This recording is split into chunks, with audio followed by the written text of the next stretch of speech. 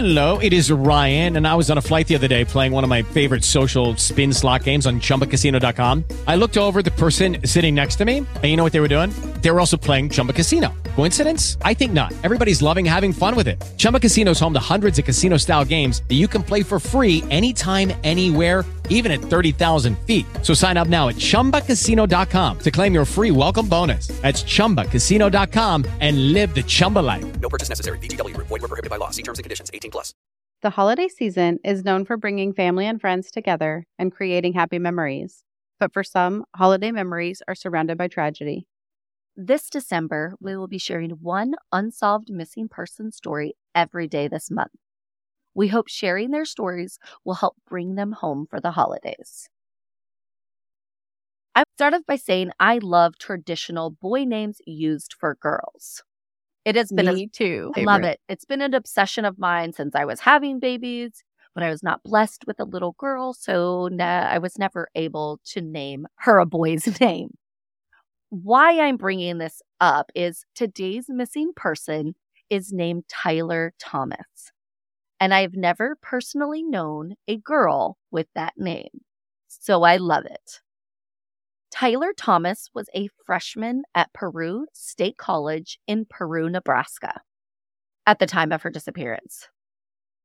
On this day, December 3rd, 12 years ago, in 2010, was the last time Tyler had any contact with anyone. People often described her as a hardworking, open-minded, immaculately dressed young woman. She was the captain of the dance team, and she wanted to be a fashion designer after graduating college. Tyler was last seen leaving a party around 1:30 a.m., just a few blocks from campus.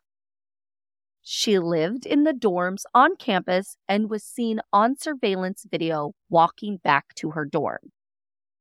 When her friends arrived back later that night, Tyler wasn't there, and her friends filed a missing persons report at 3 a.m. All I have to say is good for them to report her so quickly. She left the party at 1:30. By 3 o'clock, they didn't know where she was at. They reported her missing to law enforcement. Yeah, that is some super aware friends. I love it, love it. In a lot of cases, reporting this early could be what makes or breaks the case.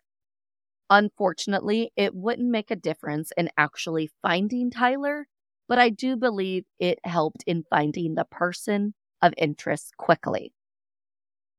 Within days, another student at that college was arrested for false reporting and tampering with evidence in Tyler's case.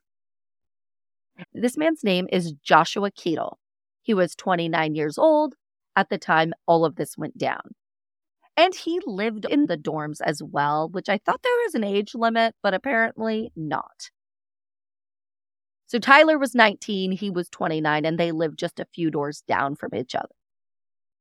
Yes, he's like a grown-up. While she's she's still a baby. She's still a baby. So this Joshua guy ended up being charged for a few other crimes that occurred on Halloween as well. These violent crimes included false imprisonment, terroristic threats, and 3 counts of aggravated sexual assault of another woman with initials KJ.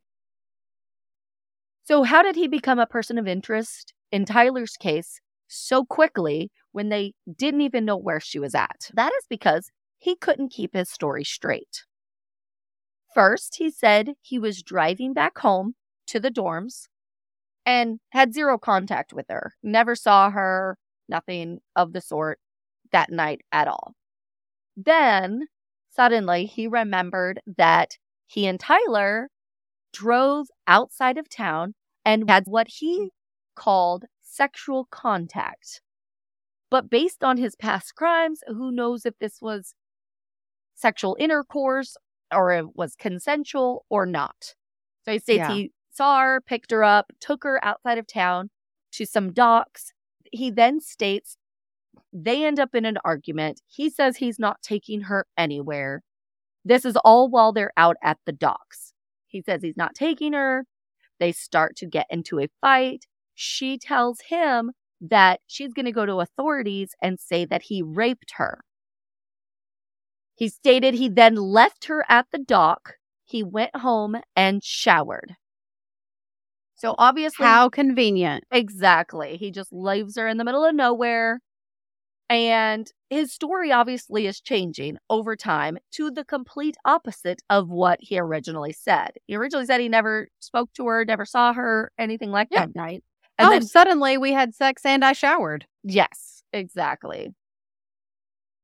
Police zeroed in on this area along the bank of the Missouri River where these docks are at.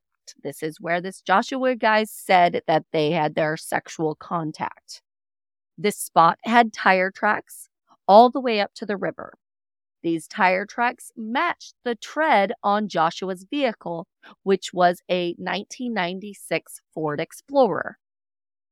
Josh was also suspended from the college the two had went to right after this point.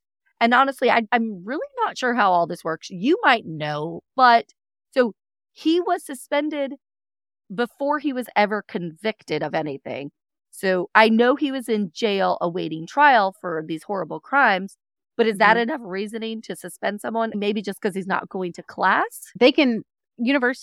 Most universities can suspend you for any reason they feel fit. Their discretion. And if you are creating essentially bad PR for their campus, they can be done with you. Okay, so they don't need a conviction. They can speculate. They're supposed to do their own sort of investigation, especially if you were to get into Title IX kind of stuff, which is sex crimes and sexual assault, those types of things that happen on campus. Then further investigations happen, but schools can kick you out for any reason. Okay. So another thing to note is that this Josh guy had injuries to his arm that could have been caused by Tyler fighting for her life. He did consent for police to take his clothing he wore that night. He also consented for his vehicle and his cell phone to be searched. Okay. I didn't really find out whatever happened to any of that. But by 2013, Joshua is serving a 20-year sentence for the sexual assault of another female that was only 15 years old. Yes, this dude is a horrible. They end up dropping all of those other charges that happened on Halloween, like all the sexual assault and those, because they felt like they had a lack of evidence and he was already in prison for 20 years. Yeah. Maybe. So still no sign of Tyler at all. They cannot find her. And they searched like crazy, especially in the area that he said they went to. Could not find her. 3 years after Tyler disappeared, a judge declared her deceased. This was after her parents asked the judge to do this so that they could file a wrongful death lawsuit. Mm-hmm. This lawsuit was against the college, the state of Nebraska, and of course, Joshua himself for the death of their daughter. Eventually, the suit against the college and the state would be dismissed. And considering Joshua's been in prison and he's probably not getting out, they're not going to get any funds from him as well. No. But the principle of the matter. And there's other reasons that people ask for that declaration to occur. If they had a life insurance policy on her, it allows them to settle her estate. Maybe she had outstanding college bills, or there's lots of things that they could have needed that funds for, or they could use that life insurance policy to hire a private investigator. There's lots of reasons that families choose to go that route. Exactly. And the fact that you brought up school debt, Tyler had owed the school, it was under $1,000. And that was one of the things that they were suing the college for, was to get that debt wiped away, because they were now responsible for paying that. And their daughter was most likely murdered. That's just sickening that they had to pay that school after that. In 2017, charges were finally brought against Joshua Keetle for the murder of Tyler Thomas. And in 2020, he was convicted of her second-degree murder. This is quite the feat, considering Tyler's remains have never been recovered. He was given a sentence of 71 years for what he did to Tyler. Wow. I know. That's a huge sentence for no physical evidence like that. I think based on his past behaviors and what he had said happened that night with Tyler and that they got into an altercation, he did state at one point that, she could be injured on her wrist. I don't know. He's just... Let's just hope this predator of women never gets out of prison. Tyler Thomas deserves to be found and brought home to her family. If you have any information about what Josh did with Tyler, please contact Nemaha County Sheriff's Office at 402-274-3139. With Lucky Land Slots, you can get lucky just about anywhere. Dearly beloved, we are gathered here today to... Has anyone seen the bride and groom? Sorry, we're here. We were getting lucky in the limo and we lost track of time. No, Lucky Land Casino, with cash prizes that add up quicker than a guest registry. In that case, I pronounce you lucky. Play for free at LuckyLandSlots.com. Daily bonuses are waiting. No purchase necessary. Void where prohibited by law. 18+. Terms and conditions apply. See website for details.